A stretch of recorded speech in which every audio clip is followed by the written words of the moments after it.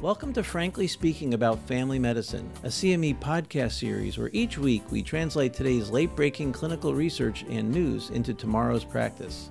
I'm Frank Domino, professor in the Department of Family Medicine and Community Health at the University of Massachusetts Medical School and editor-in-chief of the 5-Minute Clinical Consult series. Be sure to visit primed.com/podcast after the discussion for more information about today's article and to claim CME CE credit. Bill C. is your family physician partner in practice and comes by your office. His patient, Juan R., is a 56-year-old male with hypertension and type 2 diabetes who called your office yesterday with new onset diarrhea. He helped his elderly neighbor, Mary, last week with her taxes, all the while wearing his mask. Juan is concerned as Mary just let him know that she's COVID-19 positive. The staff wanted you to know that they ordered Juan's COVID test, and it too came back positive. Your partner, Bill, is about to call Juan and let him know about the results and questions what is the best advice to help patients in the outpatient setting when they're diagnosed with COVID-19 infection. Hi, this is Frank Domino, and joining me today is Dr. Paul Sachs, Clinical Director of the Infectious Disease Clinic at the Brigham and Women's Hospital in Boston and Professor of Medicine at the Harvard Medical School. Paul, thank you so much for joining us. Thanks for inviting me, Frank. It's been a while since you and I spent some time talking about COVID, and increasingly, my ambulatory needs for managing this viral infection are going up. I realize in the news lately, there's been some trends showing numbers are going down, but certainly within the last 2 to 3 months, it's not a week goes by where in my own small practice, I'm having more and more positive patients, all asking me, what are the best treatment options? So maybe that should be our first question. Considering Juan's new diagnosis and he's home and he's doing okay, what treatment options should we offer Juan for his newly diagnosed COVID-19 infection? That's a really important question, and one that we're still in great need of better treatments for outpatients with COVID-19. A lot of the focus has been on inpatients, where we talk about remdesivir and dexamethasone and tocilizumab. But what about your patient at home, especially your patient at home who might be at high risk for progression? I think the first thing to mention is that patients with relatively few days of symptoms could be eligible for the monoclonal antibodies. And they are kind of difficult to get and kind of difficult to administer, but they do appear to reduce the risk of progression to disease that requires either emergency room visit or hospitalization. And one thing that I find very useful is right now, one of our local specialty pharmacies, CVS Coram, is offering a service to some people in some areas with a home infusion. And I think that is actually the ideal use of the monoclonal antibodies rather than they're having to go to a facility. If you do happen to be affiliated with a facility that has the monoclonal antibodies, that is another potential treatment.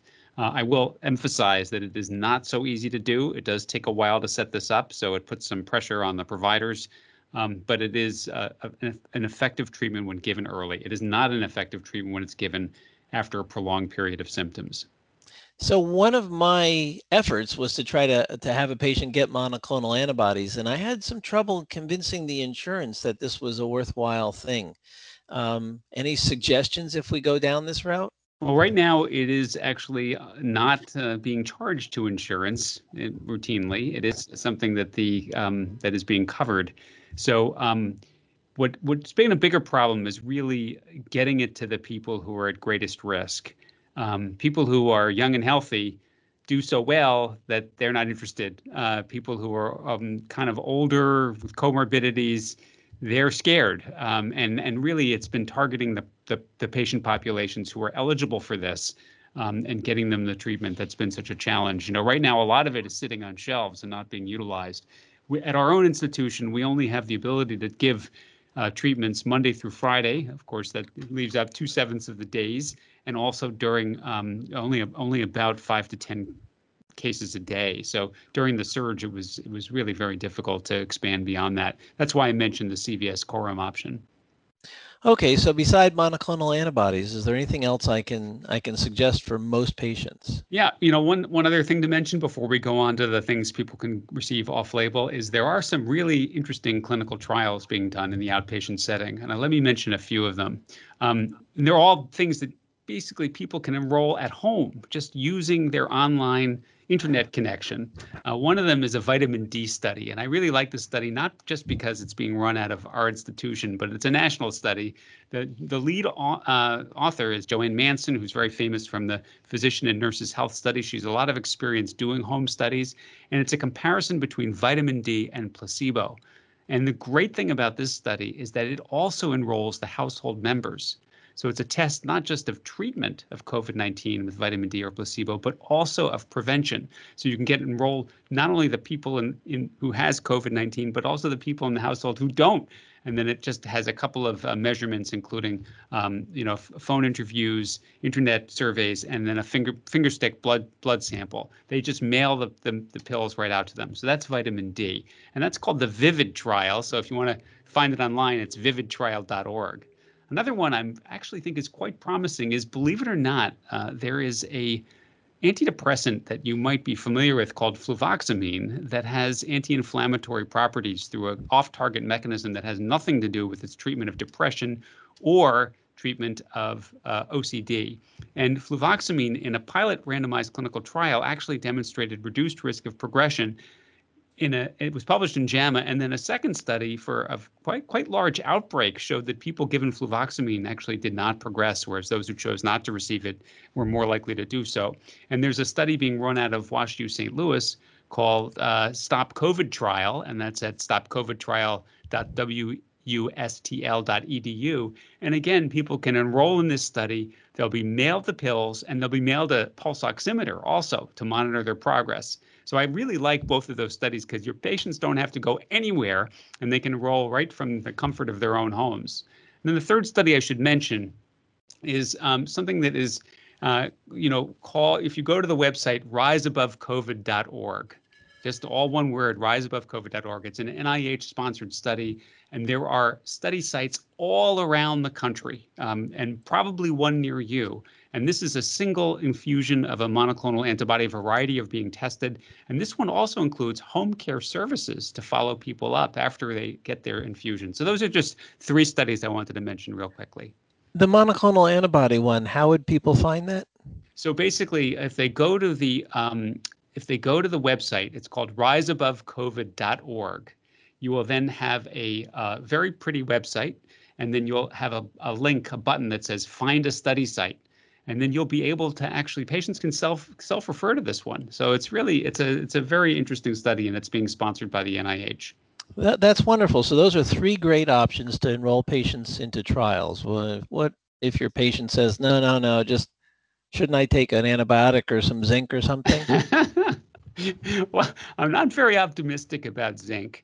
I think there are decent data on vitamin D, enough so that this vitamin D study is going on. I don't think it's a slam dunk, but taking vitamin D is very unlikely to be harmful. And you and I have discussed this before. I don't think mega doses should be given, but a vitamin D supplement is quite reasonable. I do want to mention ivermectin. There's a tremendous amount of interest in ivermectin globally for both treatment and prevention of COVID-19. For those of you who are not familiar with the drug, it's actually an antiparasitic agent that globally is used for treatment of strongyloides and then also is used for treatment of body lice and head lice. It actually has some in vitro activity against COVID-19, the virus SARS-CoV-2, and might actually work, but the clinical trials thus far are very, very hard to parse because a lot of them have been done in low resource settings, and we don't have all the data yet. But ivermectin has become an extremely popular drug to prescribe in some regions more than others. In particular, in South America, I have colleagues in South America and in Mexico who say that a lot of the providers there are giving ivermectin to everyone.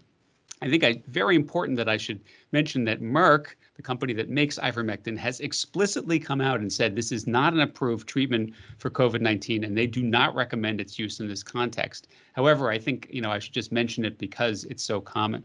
I will mention another treatment that's probably very, very familiar to primary care doctors, of course, and that's inhaled budesonide. That's an inhaled steroid. And in a small randomized clinical trial, a pilot study, they did find that inhaled budesonide led to a lower likelihood of people requiring, again, an emergency room visit or a hospitalization. And that's promising. And then it's kind of counterintuitive because early on in the pandemic, people were sometimes advised to stop inhaled corticosteroids. So I can mention a few other things. I just wanted to see if you had any questions about those so far. Well, I think it's very curious that, I remember us probably chatting about our asthmatics and our patients with COPD and should they continue or not their steroids. And you said, not enough data, keep taking care of them just like you would, and don't give them oral steroids, but unless they have an exacerbation, but continue the inhaled. So I think that's pretty curious. So I think for one, a lot of this is supportive care. Yeah. And offering him the opportunity to be enrolled in a study. I think those things make sense. Probably it's not a good idea for you to be prescribing ivermectin or even the Fluvox without, him being appropriately enrolled in a study. And if you have a patient, if Juan had asthma, would it be okay to say, look, just let's switch you from your current inhaled steroid to budesonide? Would that make sense, or just leave him on what he's taking? I don't really. I don't have a strong opinion about that, but I do think that this favorable signal on this randomized clinical trial, even though it's small, does make me feel much more comfortable about using inhaled corticosteroids in COVID-19 and potentially as a way of dampening down some of the inflammatory response that later on in the disease can lead to deterioration. I do want to mention one other anti-inflammatory because it got a lot of news a few weeks ago, although the news now under further scrutiny hasn't looked quite so good. And this is colchicine. A fairly large Canadian trial randomized people to colchicine versus placebo. It was over 4,000 participants. And while the primary endpoint did not show a benefit for colchicine, they actually did show it in the people who were proven PCR positive. And the primary endpoint was hospitalization or death. And so if you kind of think of it as like preventing the most severe outcomes, the colchicine did appear to do that.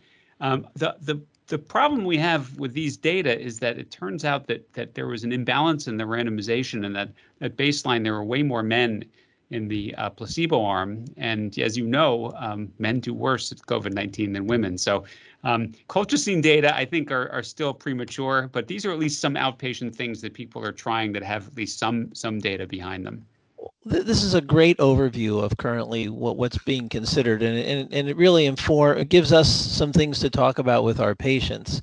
Now, Juan tells you that he's feeling pretty well. He's had some loose stool. He's got no respiratory symptoms, but his cousin went from being diagnosed with some mild respiratory symptoms to being admitted to the ICU within 2 weeks. How would you advise us to track Juan's symptoms? Should we tell him to get a home pulse ox? Should we have him do some walking exercises? How do we follow patients in the outpatient setting and advise them about progression of illness? Well, as you know, from the spring surge and then this most recent one, the people who are most likely to do worse are people who are older, people who have comorbidities, people who are overweight. It's really striking how age discrimination plays a big role in this disease. And what I would say is that people who are not feeling well, who feel like they're starting to get better for a few days and then start to deteriorate, especially in days sort of 3 to 7, that's very concerning, because that usually means that something's kicking in from an inflammatory perspective. So people say, my first day I felt fatigued and a little chilled, and then I started to feel better. And now I'm on day 4 and my temperature's higher than it's ever been, and I'm coughing more. I get very worried. And I do think if you can get people pulse oximeters, if they can somehow get them, I know that they're not, they're not cheap, but they've come way down in price and they're way more available than they were. I do find that is reassuring to both to patients and to me to hear that their pulse oximeter is safe. I mean, a recent patient of mine who was a man in his mid 60s. Was obsessively looking at it and would occasionally, panic when it went down into the low 90s. But overall, it was steadily from 95 to 99, and that was just great and reassuring. Okay. So if we did go that route, when I've had a couple of patients use pulse oximeters, and they'll send me messages saying, "I'm feeling better, but this thing says it's 88%. Is that good?" And I said, "Well, actually, no, that's not very good." Um, is there any sort of cutoff that we can use, or should we make this primarily a clinical decision? It's a combination of the two. As you mentioned, something that's below 90 would be very concerning, especially for someone who's been sick for a while and has those comorbidities. Yeah, I agree. All right, let's move on from Juan. Um, Outside of the question I get asked most frequently after how can I get a vaccine is what about sending my kids to school? Recently, the CDC said that schools should at least reopen in some hybrid fashion. Um, we know that children tend to do pretty well. There are those rare circumstances when children get very, very ill associated with this infection. But any thoughts about the impact on the community with, for the most part, teachers not being able to get immunized because most of them are under the age of 65, and the ability for the children to transmit this infection home to mom and dad or grandpa? So, are you asking me to weigh in on the controversy of whether schools should open? Yes, actually, I am. So I'm just curious what your thoughts are because it's hard for me to give advice. When people ask me what I think, should they send their kids to school? Should they not send them to school? It's hard for me to know how to help them. Yeah, well, the first thing I'm going to say is really going to comment about COVID-19 in children, and there's a real difference between the elementary school ages and then the teens and young adults. The elementary school kids, as you know, do very well with this infection, clear it very quickly, very rarely get that sick, and there's some evidence that they're even less likely to transmit it. Um, it's when you get to be sort of ages 13 to 18, that's those school ages. Those are the primary drivers of COVID-19 transmission from schools. And so I don't think we should really lump it all together. I do feel like there's been uh, polarized discussion about this so that people don't listen to the other side. There's a tremendous disadvantage to children to having them not go to school, and it is a disadvantage that is way greater on the people who are already suffering from lots of inequities in education and health. And so, what can we do to make schools as safe as possible? Well, absolutely key is ventilation, and I don't feel like that gets enough attention. People have talked more about cleaning surfaces, but ventilation is so important, and whatever we can do to make schools have adequate ventilation would be an investment worth having. Another is universal mask wearing, of course, much more important than we had thought at the beginning. And then the last thing is some of the uh, hygiene theater, like stop paying attention too much to that. I already mentioned the surfaces, but also these days where the school is actually closed for cleaning. I mean, it's just ridiculous. There's really no evidence that that is doing any good at all. So improving ventilation, and then getting the vaccines out as soon as possible. I'm all in favor of vaccinating teachers. Well, thank you. That is an awesome answer and very insightful. So you mentioned vaccines. Can you tell us how we're doing with the Johnson and Johnson vaccine? I know it's supposed to be. It's been sitting waiting for the FDA to evaluate it Yeah. for quite a while now. So the FDA has had the data for a couple of weeks, at least 2 to 3 weeks. It does take a while to go through all the data because it's really quite a voluminous amount. And this is actually good. I like the fact that our FDA so carefully scrutinizes the information. And then this week, there will be the hearing that goes over all those data. And then it is highly likely that the FDA will give emergency use authorization to this vaccine. So we'll have 3 vaccines for use. What's that going to mean? Well, it'll increase our supply almost immediately because Johnson and Johnson says they have, tens of millions ready to ship out. And the other thing is that this is a single dose vaccine, so there are a lot of people who now have vaccinated status. Um, uh, People have now said, well, maybe I should wait for the more effective Pfizer and Moderna vaccines because they looked better in the clinical trials. But I think it's really important for people to remember a couple of things. First, The Johnson Johnson vaccine was done at a time when both there were circulating variants that were less susceptible to the original vaccines, and then also when there was a surge in cases.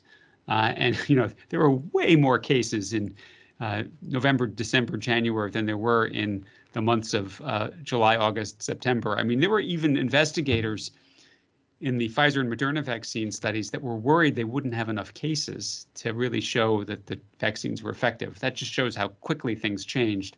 So the Johnson & Johnson vaccine, for it to be as effective as it was under those difficult circumstances, is really quite remarkable. And I would advocate strongly that anyone who is offered a chance to get a COVID vaccine, go ahead and get it. This vaccine does prevent against severe disease. It will convert, even if you get COVID-19, it'll convert a potentially life-threatening disease to an equivalent of a mild cold, probably. And it is pretty effective. It was about 75% effective with just one shot. So I strongly recommend that people get it. And this will also come at the same time that we're having an increased supply of the Pfizer and Moderna vaccine. So therefore, we should be in much better shape in April and May than we have been so far. I really appreciate you pointing that out. People think, oh, what kind of vaccine? You should, the best vaccine you need to get right now is the one that you can get right now. And the Johnson & Johnson ability to prevent the severe hospitalizations, the ICU admissions, and the deaths, that is a fantastic outcome. And you think, oh, I need my tetanus shot, or I need my pertussis vaccine, or my measles vaccine. This vaccine's incredibly effective. And yeah, the Moderna and the Pfizer ones look a bit better on paper percentage-wise, but on an individual basis, it's a really good thing. Great. And if in the future we need to have boosters or changes, we can make those adjustments. But right now we're just trying to get out of this difficult cycle of surges and then cases dropping and then surges again. Really want to avoid this being something that fills our hospitals up. All right, so this comes close to home. Well, now that you've had the vaccine, can we go out to restaurants again? So I've heard this from family members and friends, and gee, why, should we be going out to indoor? Should indoor things open up more so, or should we, even right now, is it safe to go have dinner at your local restaurant? So let's go to an intermediate step first. What about socializing in a more normal way with friends, and especially vaccinated? Let's talk socializing with vaccinated friends. I'm completely comfortable making the recommendation that yes, you can socialize with vaccinated friends, just like I'm comfortable telling a 75-year-old woman who's received the vaccine that she can see her grandchildren again, who she hasn't seen in over a year. I mean, the whole point of the vaccines is to prevent severe illness, and that's what they do. Now, whether you can socialize with unvaccinated friends, it really kind of depends on this strange issue of whether you, as a vaccinated person, will transmit the virus to them. And I think that's been a horribly overblown concern. It is definitely it's possible, but it is unlikely, and much less likely than if you are an unvaccinated person socializing with them. So I think that socializing, again, becomes an option for people who are vaccinated, and that's exciting and great news. Why am I even pausing about restaurants? Well, restaurants are a particularly dangerous setting for COVID-19, and that is because it includes no mask wearing or very little mask wearing, uncontrolled ventilation, and crowds. And no matter what study is done, the risks of COVID-19 are always highest in restaurants, bars, and coffee houses. And there's a reason for that. People go there, they don't wear masks, they socialize, the ventilation is not controlled, et cetera. So I would say that until case numbers are down a bit further, holding off on restaurant dining just a little longer is the way to go. But of course, everyone will make their own decisions. All right, here's my last question. It got asked by my second to last patient this afternoon. Summer's coming. Can I plan a summer vacation, or should I wait till the fall?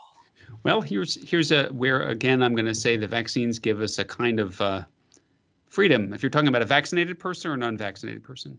Well, he was unvaccinated. He's in his 50s, and he's trying to figure out his summer plans. Well, very likely that by the summertime, he will be vaccinated. And what I have been saying for people who are thinking about air travel is that once you've been vaccinated, that becomes a much safer endeavor. It's never been that dangerous. I mean, it's amazingly rare to have people get COVID-19 on flights, fortunately. And then if you add that the protection of the vaccines, then you're in good shape. So I would say that if people want to travel this summer, there's a good chance they should be able to do so. Again, doesn't mean you then immediately jump into crowded rock clubs with standing with no inches between you and the next person. But it does give us a kind of freedom that we haven't had now in quite some time to think about a vaccinated population, predominantly vaccinated population, and also a situation where case numbers are down. And I hope they continue to trend down. All right. Well, I'm going to put you on the spot for one last question, because I know people are going to ask. People have misused this term or over-exaggerated the concept of herd immunity. When, at least in the U.S., do you think that might be something we can say, okay, we're definitely at that point now, and at least in most people's minds, they can return to normal? Well, it really does depend on how many cases are being diagnosed in your community at any given time. And it also depends on how much COVID-19 has been in your community. So let me give you two contrasting examples. If you're a person who's lived in a very densely populated area of Boston and you're a frontline worker, and you and several people you know have had COVID-19, and not only that, but they've done seropositivity surveys in your community and find that 40 to 50% of people there already have been infected. You compare that to someone who lives 5 miles away, and as soon as March hit, took off for their country home. There is no herd immunity in the latter. That person has zero immunity. The chances of them having any immunity at all is nothing till they get vaccinated. So we can't make generalizations about herd immunity about the population at this point, or even close. I know that there was a very widely publicized perspective published in the Wall Street Journal last week that we're rapidly heading in that direction, but I don't think we're really there yet. And it really will take a much more broader immunization rollout in the next several months before we get there. I can't reiterate that enough. I don't see us having the ability to have what herd immunity implies to people for another 4 to 6 months. It just doesn't seem like that's going to be the case. And maybe it'll be 3 or 4 months, but it's not going to be 2 months or whatever was hypothesized. So April. Yeah, that's. I mean, that'd be awesome, but I think that's someone's dream. It's not anything based upon science or reality. It would be awesome. Let's just say. Let's just leave it at that. Well, Paul, in the middle of this mess, I again thank you for taking a bunch of time out of your life to help us in the community-based setting figure out what's the best things for us to do. I can't thank you enough, and I look forward to us having some more podcast recordings that don't begin with a case involving coronavirus. All right. I look forward to that too, Frank. Thanks so much. Take care. Bye-bye. Bye. Thank you for listening to Frankly Speaking About Family Medicine, brought to you by Pri-Med. To claim credit and receive additional information about the article referenced in today's episode, visit primed.com/podcast, and see you next week.